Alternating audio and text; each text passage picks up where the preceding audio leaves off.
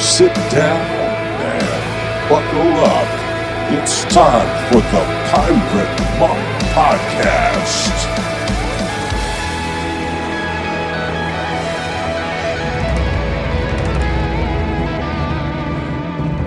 Welcome to another episode of the Pirate Monk Podcast.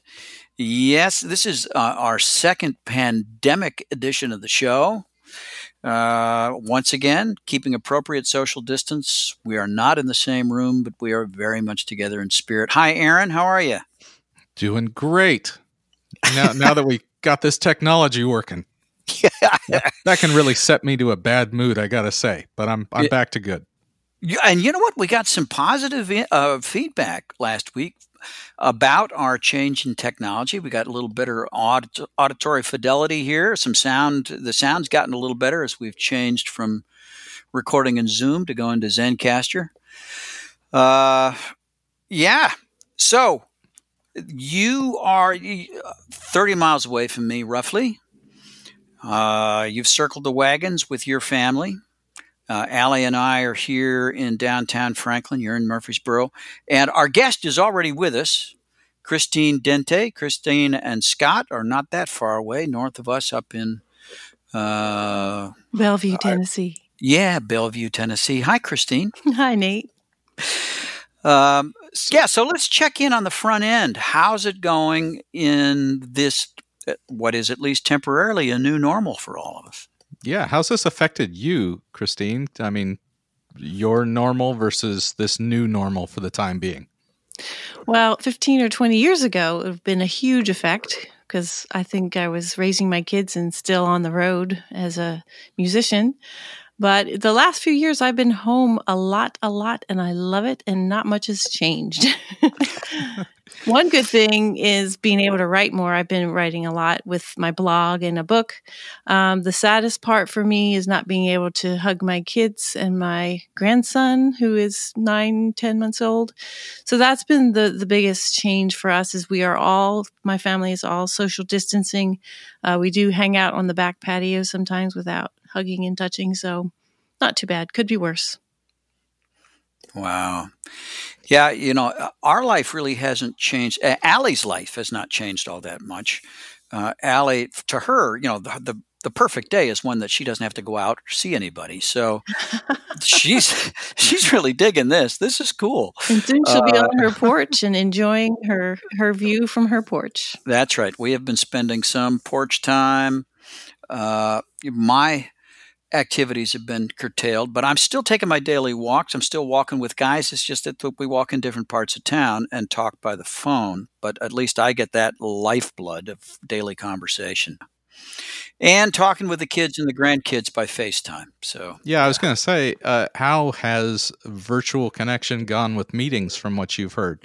Are more guys connecting that way? Oh, I'll tell you what, the online Samson meetings are experiencing unprecedented growth. We've had a ton of new meetings start in the last month, including one hosted in Italy, an Italian language meeting.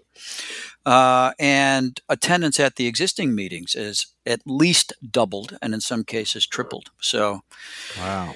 I'm so grateful that we got the virtual meetings off the ground when we did and we were ready. And so there's at least a vehicle for guys to connect when we are prohibited from meeting in person. Nice. Yeah. How's it been? Is Scott working more from home, Christine, or is he still heading off to the studio since he could do that without?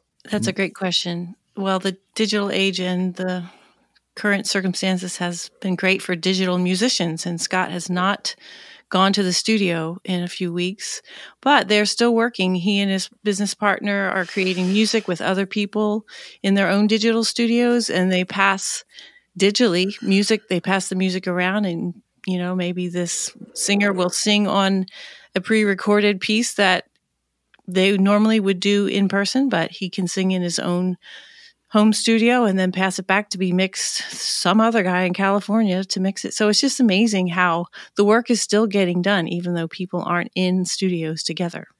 So I was curious because so often when somebody retires and they start, just staying at home full time, that becomes a tricky thing for marriages.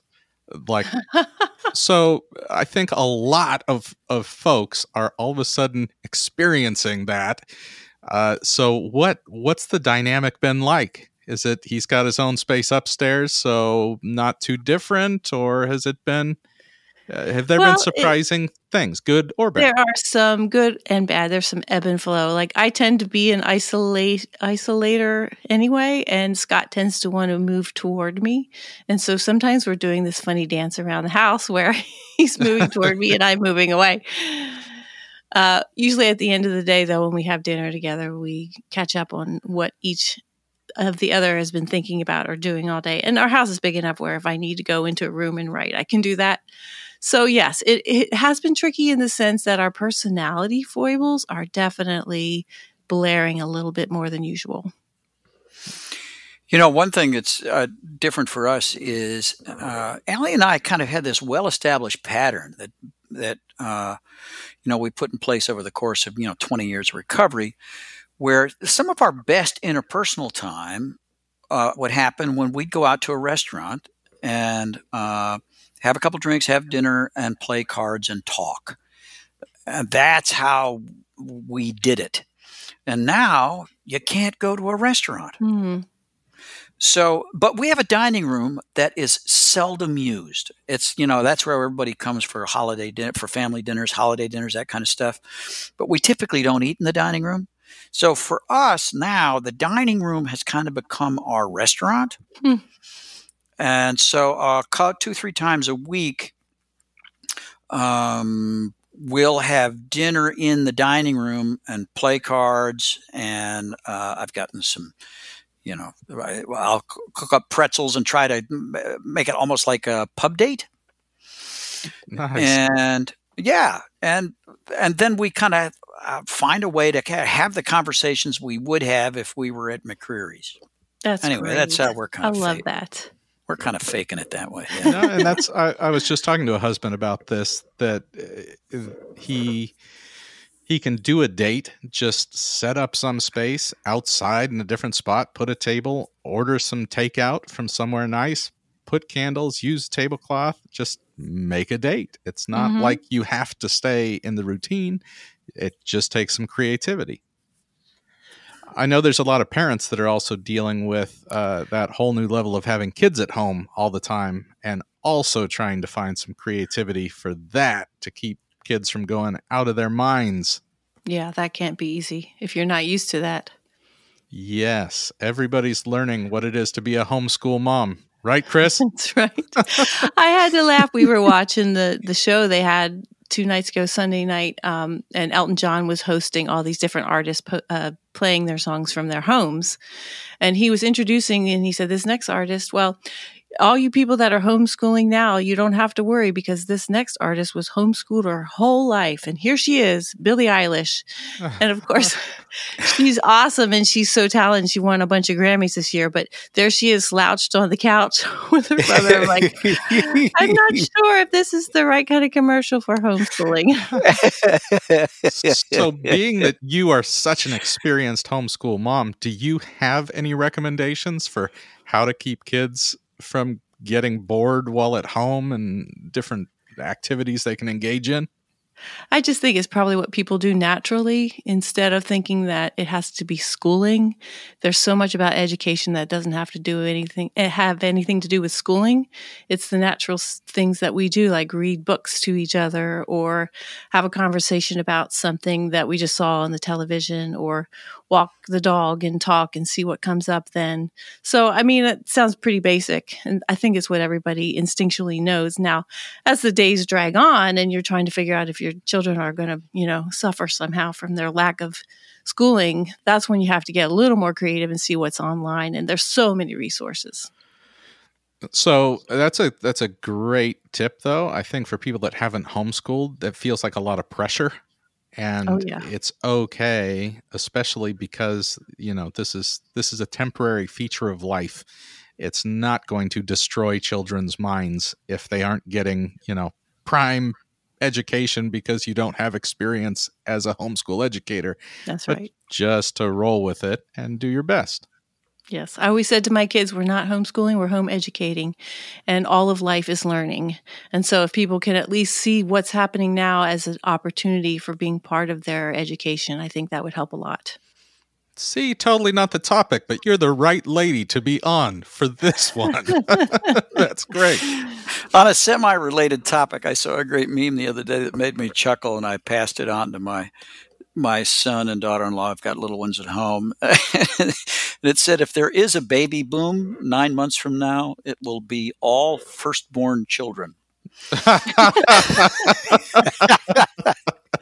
Oh, no. Yep. There you go. I feel sorry for Elijah because, he's been homeschooled for a long time. When we were in California, he was at a charter school, so he was homeschooled 3 days a week, in school 2 days a week. And he finally decided, okay, with his personality, he wanted to go to the public school. So we wrestled through that decision, and off he went in January. And then, boom, he's back at home doing homeschool again. Yeah. So Wow. that's all right. At least he has more contacts now to be calling and FaceTiming with friends. There you go. So we're talking about the news and information today because, man, I've talked to a lot of people who have so much fear and anxiety and sometimes anger or outrage.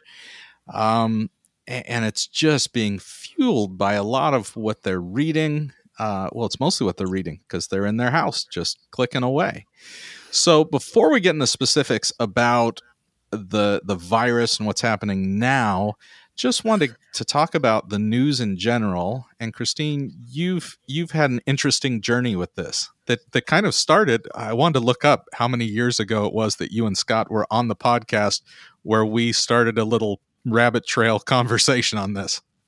Oh, well, how many years ago was it? I don't know. I forgot to look it up. Was it before the year 2000? Oh, for Pete's sake. I don't think so. No. Well, that's where my story starts. That's where your story starts. Yeah. All right. So I was an expert. It was 1998, and the world was ending in 2 years. And I had to find out how to avoid the downfall of our computers not knowing how to switch to the 4 digits of 2000. So I was wife 2K. Oh, yeah. That was the beginning of my career. Nice. So I love information. I've always loved information, but it can be a double-edged sword, as we all know. And for me, that's when I really learned a lesson when nothing really happened the next day, 2000, January 1st. And so since then, go ahead.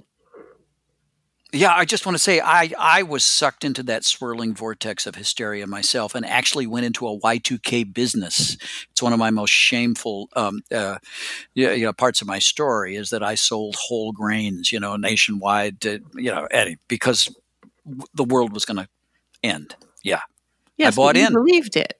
I did, absolutely. So did I, and so did many people. So I don't think there's anything wrong with trying to be part of the solution if you believe it's part. Right. But I still have 1 bucket of the whole grains that you sold me, Nate. So I'm wondering if I can return it. Wow. Yeah, and I do have to say that experience, the sting from that experience and kind of this sense of foolishness and humiliation that I felt when it was over, and I felt like I'd been a fool and I'd been duped and I'd duped others, made me reluctant to accept even the more sane warnings around the current virus. Mm-hmm. I was slow to come to the table. Mm-hmm. I feel that too. So, but Nate, you're already switching into the other topic. So let's go back. So not the beginning of your journey, but in our first conversation, I'm actually searching for when that was right now while I'm talking. So if I start leaving words out of sentences, it doesn't matter. No, I'm just curious now. I'm not going to be able to stop thinking about it. But you are naturally this info hound kind of person. You want to think through things. And we talked about the news and where the lines were between it being helpful. Well, here's a couple of things we talked about, if I remember correctly. And you can add to it. We talked about first that I don't have the capacity to care deeply and emotionally and engage with every tragedy in the world. Like, I just don't have that capacity. So if I'm receiving information on, like, oh no, what's happening with politics in Bangladesh, it doesn't mean that shouldn't be cared about, but I have a limited capacity for what I can carry emotionally. And historically, we lived in pretty disconnected, isolated villages or our cities, which is why you loved gossip when somebody came from out of town and talked about the world at large. But generally, we put that emotional energy into the people that were in our community. And beyond that, the news itself is choosing what I care about. The news never reports on everything. It's very limited. So if I use the news to start being the thing to elicit my emotions, then I'm kind of surrendering those choices to somebody else. And I don't know why they're making those choices. Why is that particular thing the thing they think I should care about? So that was the beginning of our conversation. Mm-hmm. So that impressed me a lot. And that definitely affected how I began to look at my news consumption. And I began to realize that I would feel really sick at the end of a news fest, like clicking on all the links. Like, why do I feel so sick? Well, it's because of you're ingesting all of this bad stuff, and it's going to affect me physically and spiritually and in every way. A news fest. I like that. Yeah. Okay. Yeah. The really cool thing is when we start thinking about it as a choice, I had friends that were missionaries in Kyrgyzstan for 10 years. And all of a sudden, I did care about what was happening in Kyrgyzstan and what was happening with their government because I knew these people and I cared about these people. And so it became a prayerful activity. It became something that we could get involved with in supporting and knowing how to support. Or Elijah being from Ethiopia. I care about what happens in Ethiopia. So I love, and beyond that, just within our churches, the amount of hard stuff that's happening in people's lives that will never make the news, but that we can be involved in face to face and skin to skin, like that opens up so much opportunity. I even wonder, in some of your relationships with some Muslim folks, did that change the types of things you were looking into and trying to understand that you wouldn't have otherwise? Oh, yes. I had a neighbor from Afghanistan who made me want to learn more about, her country and the history and what had happened there and what was happening there at the time I knew her. So change the direction of what the mainstream media, if that's what we can call it, is handing you. Yes. You just started making alternate choices for yourself. Yes. Well, first, the last 4 years ago was when I really just stopped engaging in the news, which my kids had just, become young adults, and they said, "Wait, Mom, now that we finally care about current events, you don't anymore?" I couldn't have the conversations with them that I'd always wanted to have with my kids because it was part of the whole presidential election campaign. And I felt like I couldn't make a good choice and have a strong opinion. And so I decided to spend my time completely away, unencumbered by the news. And I got more creative at home with writing and doing other things like that. So now I'm slowly letting it eke back into my life, a little news here and there. Mm-hmm. But I'm very careful. Were there any fears when you disconnected from that? Like, what if I miss it? What were the fears? Well, I was afraid I would just not be informed, which I hate the idea of being a dumb person, not informed. Like, it's very important to me to be smart and, up with what's happening. And so that was a little death that I had to die, which, it's not such a bad death. So it's somebody I let go of that doesn't need to be part of who I am anyway. Wow. Well, I think that sometimes our search for the news, for some of us at least, it's a desire. We have this deep belief that we can find safety in information. Yes, Right. So absolutely.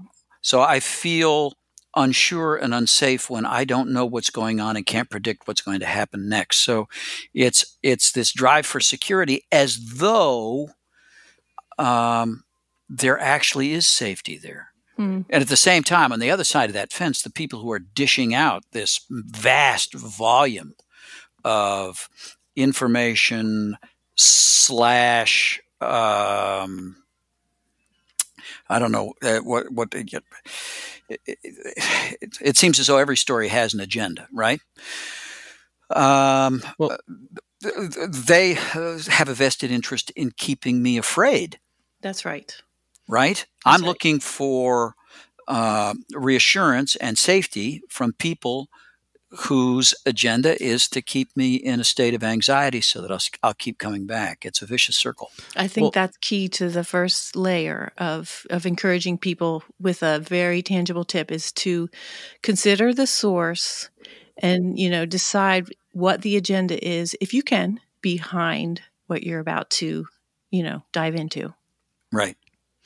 Clickbait is such a great phrase. I don't like a lot of new words and phrases that are used, but clickbait is huge with news, where if you look in a headline and there are terrifying words being used, like yesterday the stock market crashed, and it's kind of putting it back to earlier crashes. Well, I'm sorry, that's not what's happened. We're not seeing runs on banks and all of that. But that word crash makes me feel like I have to click on this because there's information in here that's going to affect my life. Yes. And so I think just when I see a headline that's purposefully using words that are meant to terrify me, I already don't trust that asshole who wrote that. Yeah. And I'll tell you what, the purveyors of this kind of sensationalist news, they actually market test the headlines. They'll send the same story out under 4 or 5 different headlines and track which one gets the most clicks, and then move everything to so it's all very artfully designed. I didn't know that. Whatever will draw the strongest response is what will wind up as the headline. Mm-hmm. In other words, people are being paid to and conspire against your mental health, friends. Right. Yes. Yeah, and I may not get the same. It gets very sophisticated with micro-targeting. I may not get the same headline that you get if that news source, has determined through all the massive reams of data it has on me that my particular political views or social views are different from yours. I will get a version of the story that is different from the version you receive, or I will get an entirely different story than the one you get. Wow. Nefarious. Yes. Nefarious. It is. Then there are the more subtle ways, and it's not always about fear. Some of it's, I think, just pure voyeurism. And that's where the entertainment aspect comes in, because like I used to look at the Drudge Report page and it would have this, 3 columns of headlines. Right. And I wanted to stick with the news, but then the very intriguing headlines were like, oh, I think I need to know about what this mother did to her son with fire. And all of a sudden I'm reading this horrific tale, but it's just because the headline made me think I've got to know what this is about. Mm-hmm. And so to be careful about doing the click on those types that are pure, to me, entertainment or voyeurism, or just, to want to know the sinister side of life, might not be some information we need to take in. It's gladiatorial entertainment. Well said.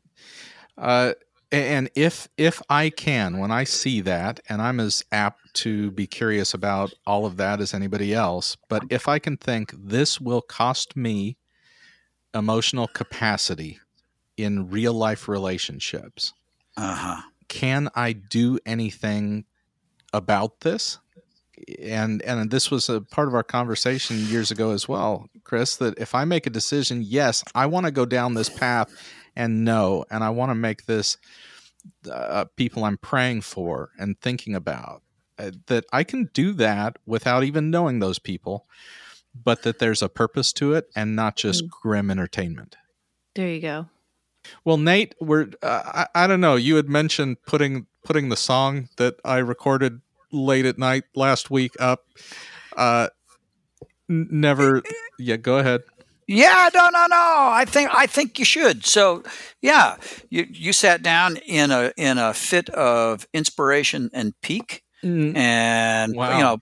That's not really, but occasionally when the family goes to sleep, I think I'm going to write and record a song in the next 4 hours between like 10 and 2 and just see what comes out. And so a song called Outrage Porn came out. From the News to You. I'll throw the lyrics in the notes below, and we will be right back here on the Pirate Monk Podcast.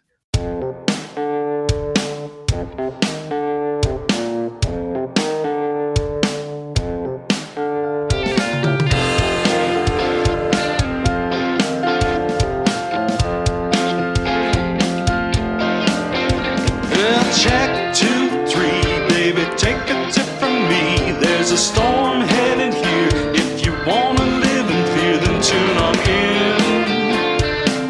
Every tear shed earns a grin. Check 3, 4, baby, better lock your door. If you wanna get caught, all you gotta do is stop and then you die. Something will kill you if you try.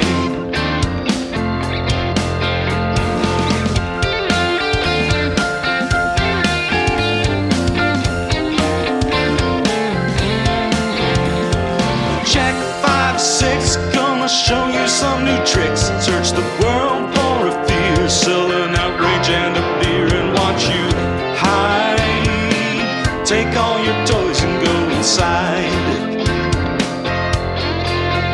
Just trust me, I know what you need, dear.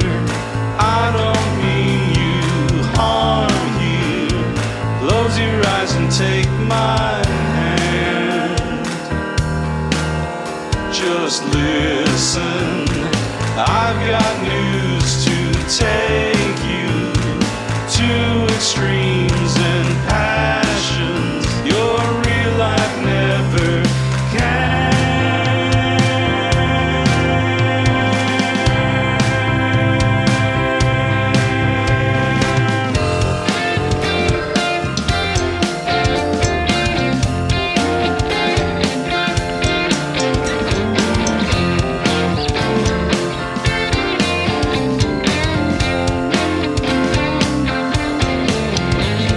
Stand, kneel, crawl, I got outrage porn for all.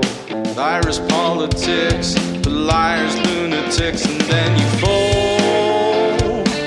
Face down, make me your god, your role. Well, here's my take, quick facts on instant break. You don't need to do the work, I know you love my mind. The party's rolling here full time. Just trust me, I know what you need, dear. I don't mean you harm you. Close your eyes and take my hand. Just listen, I've got news to take you to extremes and passions your real life never can.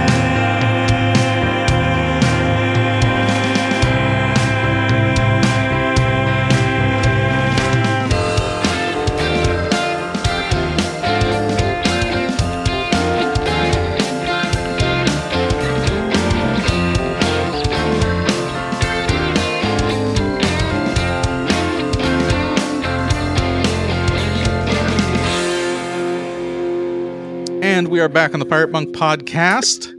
We've got Christine Dente with us today.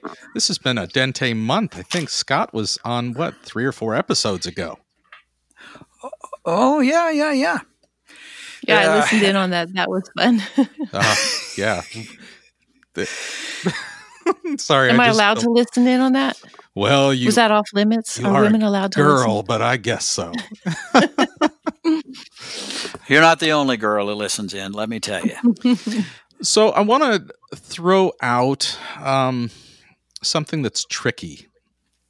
Just because facts are true in something I'm reading doesn't mean the information is true, because all facts run through the interpretation process of the person writing and my own interpretation process. So there's 2 filtering processes hitting facts that can then make it untrue or only partially true. What do I do about that?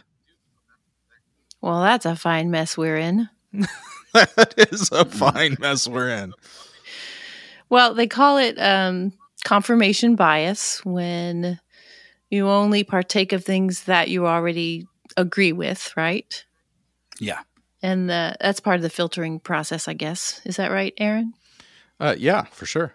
And then the idea of the echo chamber is also the same idea, that we're just kind of all regurgitating, like if we're in a so-called bubble, we don't take in other ideas that create cognitive dissonance. We're just staying comfortable inside our own echo chamber with other people saying the same things. So to be aware of that is the first step, to be able to step back from ourselves and say, first of all, do I have any biases that I can at least admit to? Mm-hmm. You know, what is the echo chamber that I succumb to? And maybe am I willing to be challenged out of into some kind of cognitive dissonance where something I hear does not fit the model that I already hold? So I don't know. Could you give an example of maybe how that might happen? Can we, let me add a layer to this. And listeners, I think you can go back. It was probably a while ago. I believe we talked to Science Mike about this, that USC had done a study giving people information that challenged their core values and saw what it did to their brains. And what they saw in the shortest summary is that people's prefrontal cortex shuts off and the amygdala lit up. The Wow. fight or flight, because they felt personally in danger because of this information. So they were no longer thinking rationally, which meant that the better the information that was coming at them was, the more they would dig into what they already believed. Yeah. So that's what's happening just at this biological, neurological level. So, Christine, what you're talking about is how to kind of develop a mind that stops being afraid of being challenged, that Right. no longer feels like a risk. Well said. So, Yeah. I think that we have to have, in order to develop what I think is necessary for this kind of helpful conversation to flower, and for us to be able to get a wider view of what's really going on and sustain a wider circle of acquaintances, is we have to expand our tolerance for ambiguity. Mm. We've got to be able to say, I don't know everything, and I don't need to know everything in order to be safe. I don't have to be right, and not everything I believe has to be right and true in order for me to be safe. I don't find my safety and my security in what I know, or in the rightness of my opinion, or even, dare I say, the rightness of my doctrine. But my security is in the omnipresent, omniscient, eternal God. Mm-hmm. And I have my cognitive abilities are so limited, and my view is so small, that it is presumptive of me to act as though I understand the clear parameters of truth and falsity so much that I can't entertain any opinion that challenges my own. Yes, I totally agree. That's wonderfully said. But boy, you are talking about an incredible amount of humility, because even when Christine was talking about these biases, I have these biases because they're right. So humility, and isn't it interesting that when Scripture calls us to humility, it is not a fruit of the Spirit, it is an act I am told I need to engage. Humble yourselves. So, Oh, wow. Ah, yes. it is one of the spiritual acts that I enact that nets a spiritual result, as Dane was prone to say. Yeah. But that takes very purposeful engagement. It's not easy to humble ourselves, especially with information that we feel is keeping us safe. Exactly. Or if we're trying to, if we feel threatened, if we don't have an answer or an opinion. And that's kind of like the beginning of this, we talked about what the problem is, the problem we're trying to solve, or at least think through, is not how do we get an answer from all the news sources, but how do we form an opinion? And I think that's the humble approach, is we're forming an opinion. We're not necessarily getting a hard, cold fact, because that's the point at which we know we're probably wrong. That is a great critical difference. That I love that, the forming the opinion. So the first thing you mentioned, Christine, was actually reading or listening to things that are other than what we already believe. And we can do that from within the safety of our homes without being in a debate or an argument where we feel like we have to have a right answer. And I think the only way I can do that, I don't know about other people, in a way that's helpful for my brain and forming an opinion, is to realize that the people that hold the opposite view of me are not idiots. Yeah. There's reasons they think that way. Mm-hmm. Yeah. And especially in a country that is kind of divided down the middle towards some pretty extreme opposite thoughts, that many people can't be utterly stupid and deluded. I agree. Right. And that's, Right. if we believe as strongly as we do in certain things, if our opinions are as strong as we feel them to be, then certainly we can understand that someone opposite in our beliefs could have this same strength of belief. We have to honor that. Yeah, and I think the other dangerous thing, and this happens when those who have something to gain by keeping us divided really turn polemical. The danger comes when we not only stop listening to those who hold an opposite view, but we demonize them as bad people because they think differently than we do. And it was a huge revelation to me, for example, to find when I found kind, loving, generous, helpful, knowledgeable, non-Christian people. Mm-hmm. What Yeah. did that do for you? And when I got help from a therapist who was not a Christian. Well, I don't know what truth they could have led you into, Nate. So I guess to clarify then, you're speaking from a very, I don't know, what would you call it, an Orthodox Christian or evangelical Christian? Yeah, sure. An evangelical point of view. Mm-hmm. And so the evangelical point of view, which I've been steeped in for many years as well. Right. What I did with that was as I had a conversation with, say, a neighbor who wasn't a Christian. Right. As she was speaking to me, I was forming all of my answers and pushbacks and reasons about, from a Christian point of view. And what I've been doing lately is I am listening and finding freedom to not know, to not have to solve, and to not have to be an apologist for the Bible anymore. And it's been so great just to get to know people from that perspective. Yeah.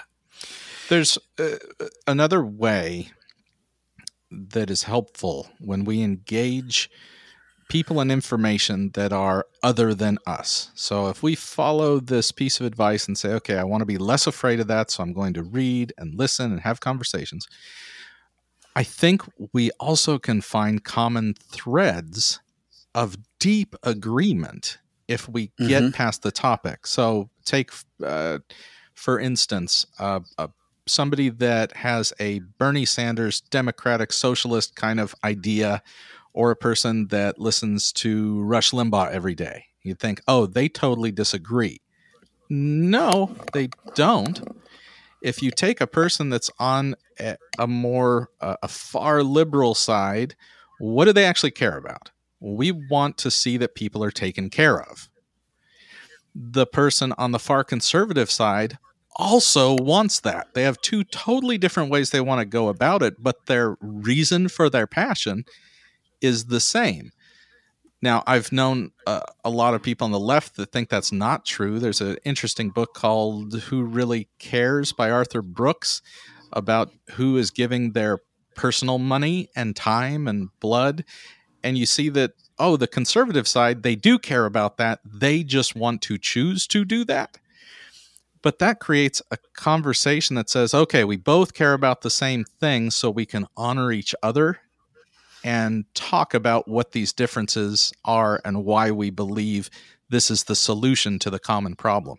So that's just an example, but I think almost every issue, you could even, we won't get into it, but even in the abortion conversation, there are common threads between pro-life and pro-choice people that create a helpful conversation where both people understand a perspective differently. Sure. Right. Yeah. So engaging other information and also looking for those common threads. Mm-hmm. Yeah. Yeah. Give me your thoughts on that.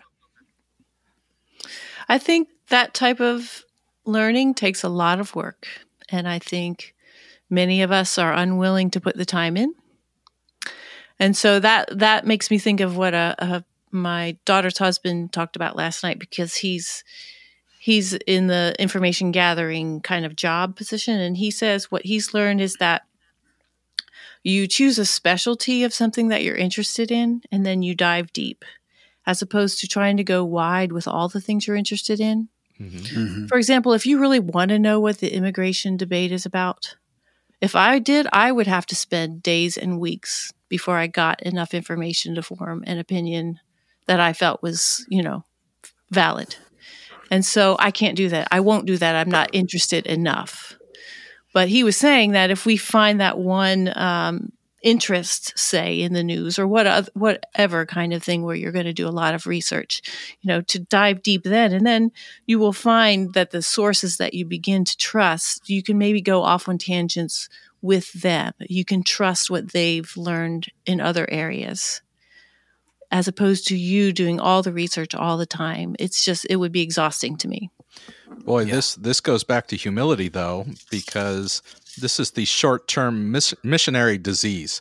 People go to some country for 2 weeks, and they come back furious that nobody else cares about that country, and everybody should care about that country the way they do. And when we do those deep dives about things we're passionate about, that's kind of how we end up feeling, right? I can't believe you're not into immigration, Christine. What's wrong with you? Let me tell you all the reasons you're awful because of that. And it goes back to that judgment place, and humility is back out the window. Yeah. With the deep dive thought, let me throw out another idea.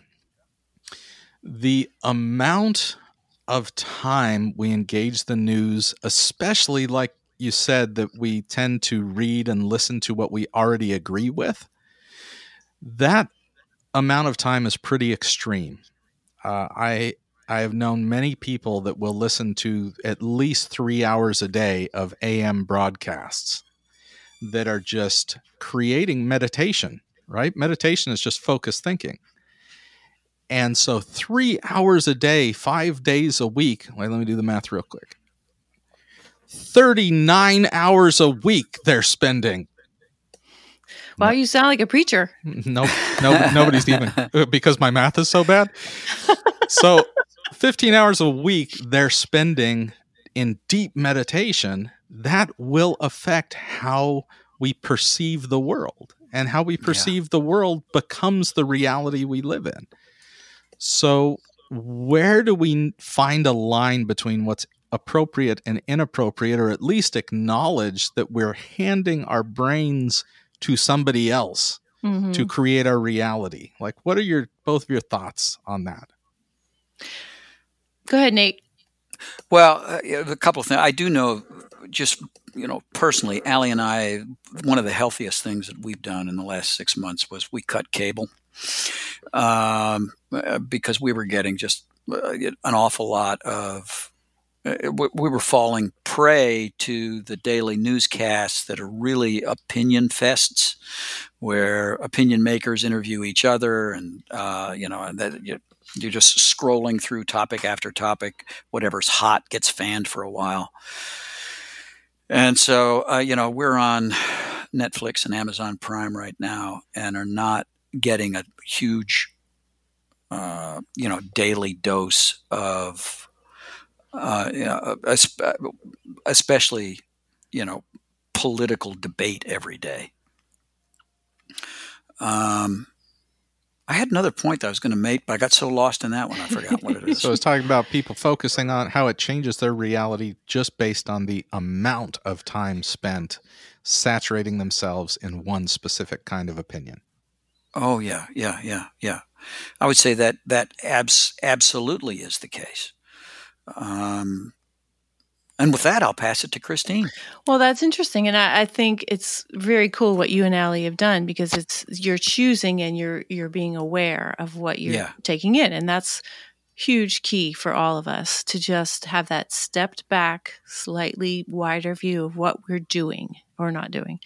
And so, and what you were talking about, Aaron, about the saturation with someone, 3 hours listening to AM radio or whatever. I don't have that experience, and I know some people do that, but I have a positive spin on what can be good about that kind of saturation, and that is listening to podcasts and having the choice to sit with someone for longer than a 5-minute blurb and learn. And so, for example, Science Mike on the Liturgist podcast, I've learned a lot from them. I've learned so much from Jordan Peterson's podcast. Millions of people listen to an unabridged Joe Rogan, and like it or not, there's more information that is not being filtered through layers of advertising or, it's not evidently pure. Obviously, it's not pure information for, to listen to an hour podcast or a 3-hour podcast.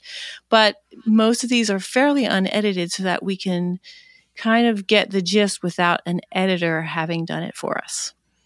And it gives a lot of ideas that we can then go research and form our own opinions on. I think if it's a good podcast, it's not usually about forming conclusions like news sometimes is. Right. Or that so we grim can entertainment. Yeah. Yeah. And so to hear a long conversation, I stole this idea from Jordan Peterson. He pointed it out as we switch from kind of the television media news to people having the choice of podcasts. We're finding out that people can actually listen for more than 5 minutes or 2 minutes and form some opinions. And I think that's wonderful. I also love that it's a lot of conversations between people who aren't the experts. Like none of us, I was a journalism major for 1 semester in college before I realized I would not make a good journalist. It was more fun to just make stuff up, which would mean in this day and age, I'd be a great journalist. But, nobody who's listening, their opinions are no less interesting or valid. These are just things that we've thought through and we've experienced. And so I think that's where we as the audience of those podcasts get to feel empowered by that. Yeah, definitely. Yeah.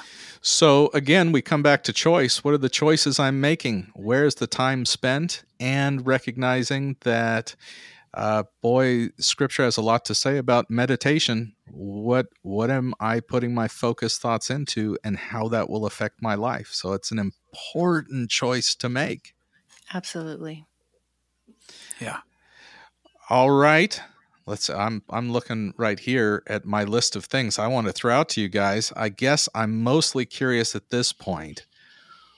What do we have any recommendations for one another's lives as we're in this time where there's a lot of fear and there's a lot of uncertainty and probably a lot of belief that if I just get enough information, I'll stop being afraid?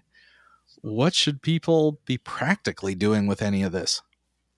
That's a great question. I asked a friend of mine that question because he has very strong opinions about what's going on.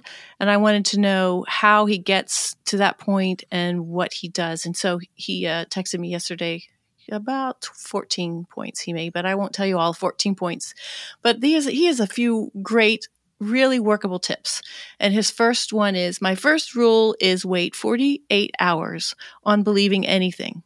If something seems loony, I make a note, and 99% of the time it's refuted within 48 hours.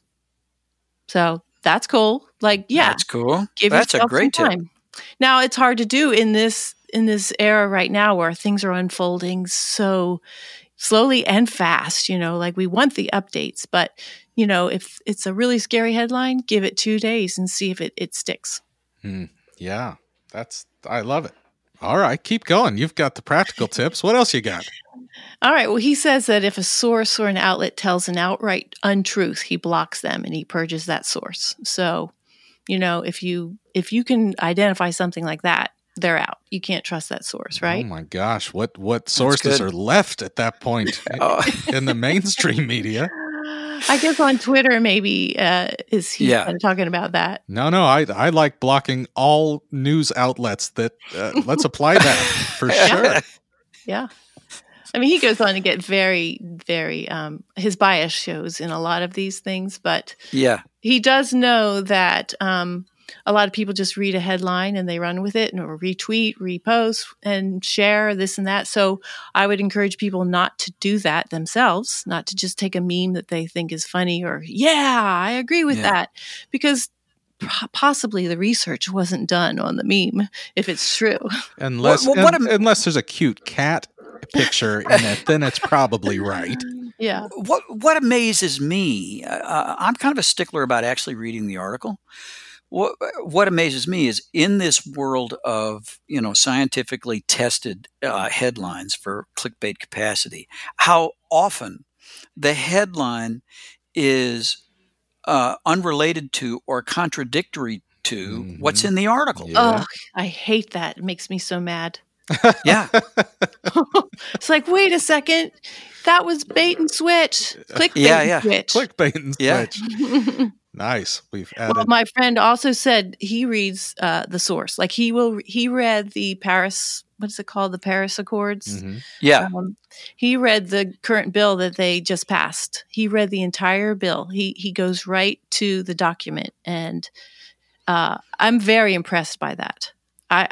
Few of us take the time to read the bills before Congress and the treaty things that we disagree with. We just let somebody else do the research for us. So that is definitely a challenge to everyone out there to say, read the source document. Man, I had a history teacher in college for 2 semesters that taught from the perspective of here's the information. It was a church history class.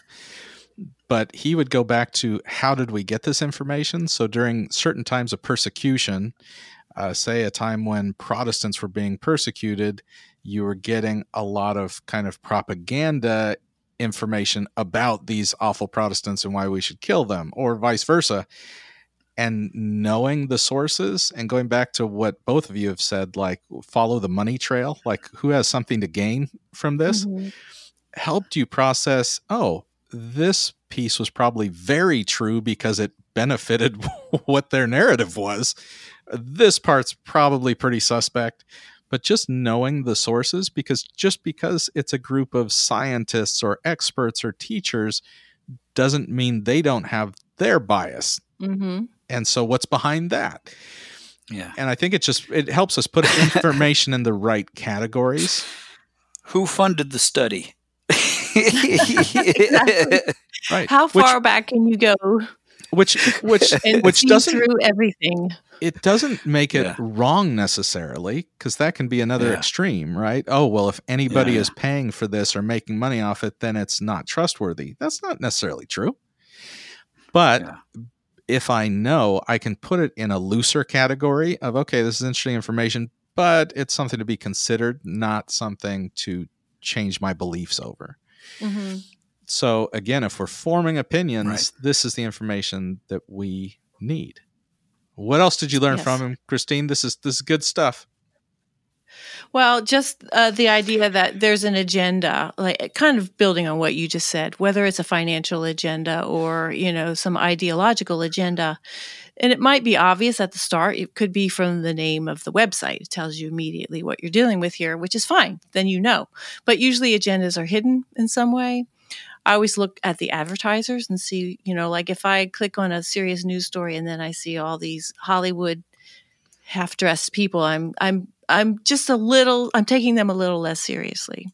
Mm. Maybe that's bad judgment, but the ads and the other stories are what tip me off to what type of magazine I'm looking at online, for example. So, just awareness of agenda. It's not always easy to find, but like you said, somebody's paying for the news. News is not free. Mm-hmm. It feels free to us when we scroll around the internet, but whether it's advertisers or some kind of foundation behind it all, there's something behind it. Note to Google: send all algorithms of modestly dressed advertisers to Christine Dente, and she'll believe you.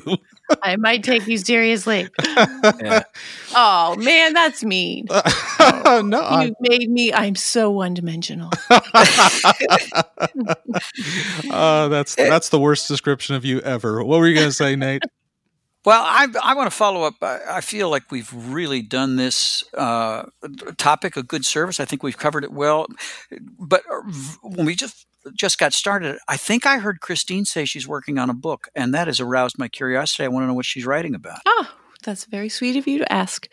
I have my blog post is called Finding Life in the Bigger Story. And I write a lot of small articles and essays about that idea, around that idea of being vulnerable and honest. But the book I wrote, Nate, it's a short novel about an older woman who she's a retired teacher, and it's called The Woman in the Willow. And she's a retired school teacher, Catherine Hathaway, and she's struggling with voices from her past and a new intruder from next door. And so she's in her backyard haven that she's created, surrounded by an 8-foot fence and an 8-foot gate. And my question, when I was writing this, my question was, will Catherine be able to keep out the invading neighbor girl and all the old fears and new hopes she stirs up? Or will she learn to open and close like her gate and go with the flow? Oh, nice. And that fits nicely with the theme of the conversation we've just concluded. So when is that going to be available for people to read? I'm hoping to self-publish it in May of this year, 2020. All right. And you can do that from shelter. I can. Hey, this actually gives another piece of inspiration for people, because when you were first working on that book, you made a commitment as far as times of writing, and it was for 1 month, correct? Yes, there's a thing in every November called National Novel Writing Month. And so I did November in 2018, I started, and I wrote 50,000 words. The challenge is to write 50,000 words within the month. And that was the beginning of this book, which is now finished and almost ready for publication. Wow. So while people have extra time, did you find it helpful to say, okay, I've got this chunk of time and I'm committing to every day spend this time doing this. How can that translate to people having extra time right now, making those kinds of goals? What did that do for you? Goals are great. And the second thing that we need to remember is that things need to be put on the calendar to get done for most people, for me anyway. And so scheduling is another good thing. Maybe that only works for certain types of people, like people like me. I love lists and tasks and purpose. But, if people want to get creative in ways they never have given themselves permission to, this would be a good time to set aside those hours and just say, what is it that I never indulged in that I would like to try? Writing, songwriting, even if you're just learning an instrument or singing more, I think it's worth trying. Yeah, or even projects around the house to say, I don't have to spend an entire day doing this. I'm setting aside an hour and a half every day, and that's all I'm going to spend. So I look forward to it tomorrow, and I'm just going to chip away at this. Excellent idea. Well, there is a writing assignment that I would love to suggest to our listeners. Now that you got time to burn there at home, sit down and write us a letter. Let us know what thoughts this episode or any other recent episode has prompted for you. We'd love to hear from you. Send us that note at piratemonkpodcast@gmail.com. All right. Want to hear from you. Thank you so much for inviting me, Nate and Aaron. I love talking about things that stir my blood and make me want to ask more questions and learn from other people. So I'm honored that you invited me along. And it's been a joy to have you on the podcast. All right. Well, I guess this pretty much wraps up the hour. My ticker here says we've gone about an hour, Aaron. So until next week, then, I'm Nate. And I'm Aaron. And that's Christine. Hello. That's right. And we are your pals on the Pirate Monk Podcast.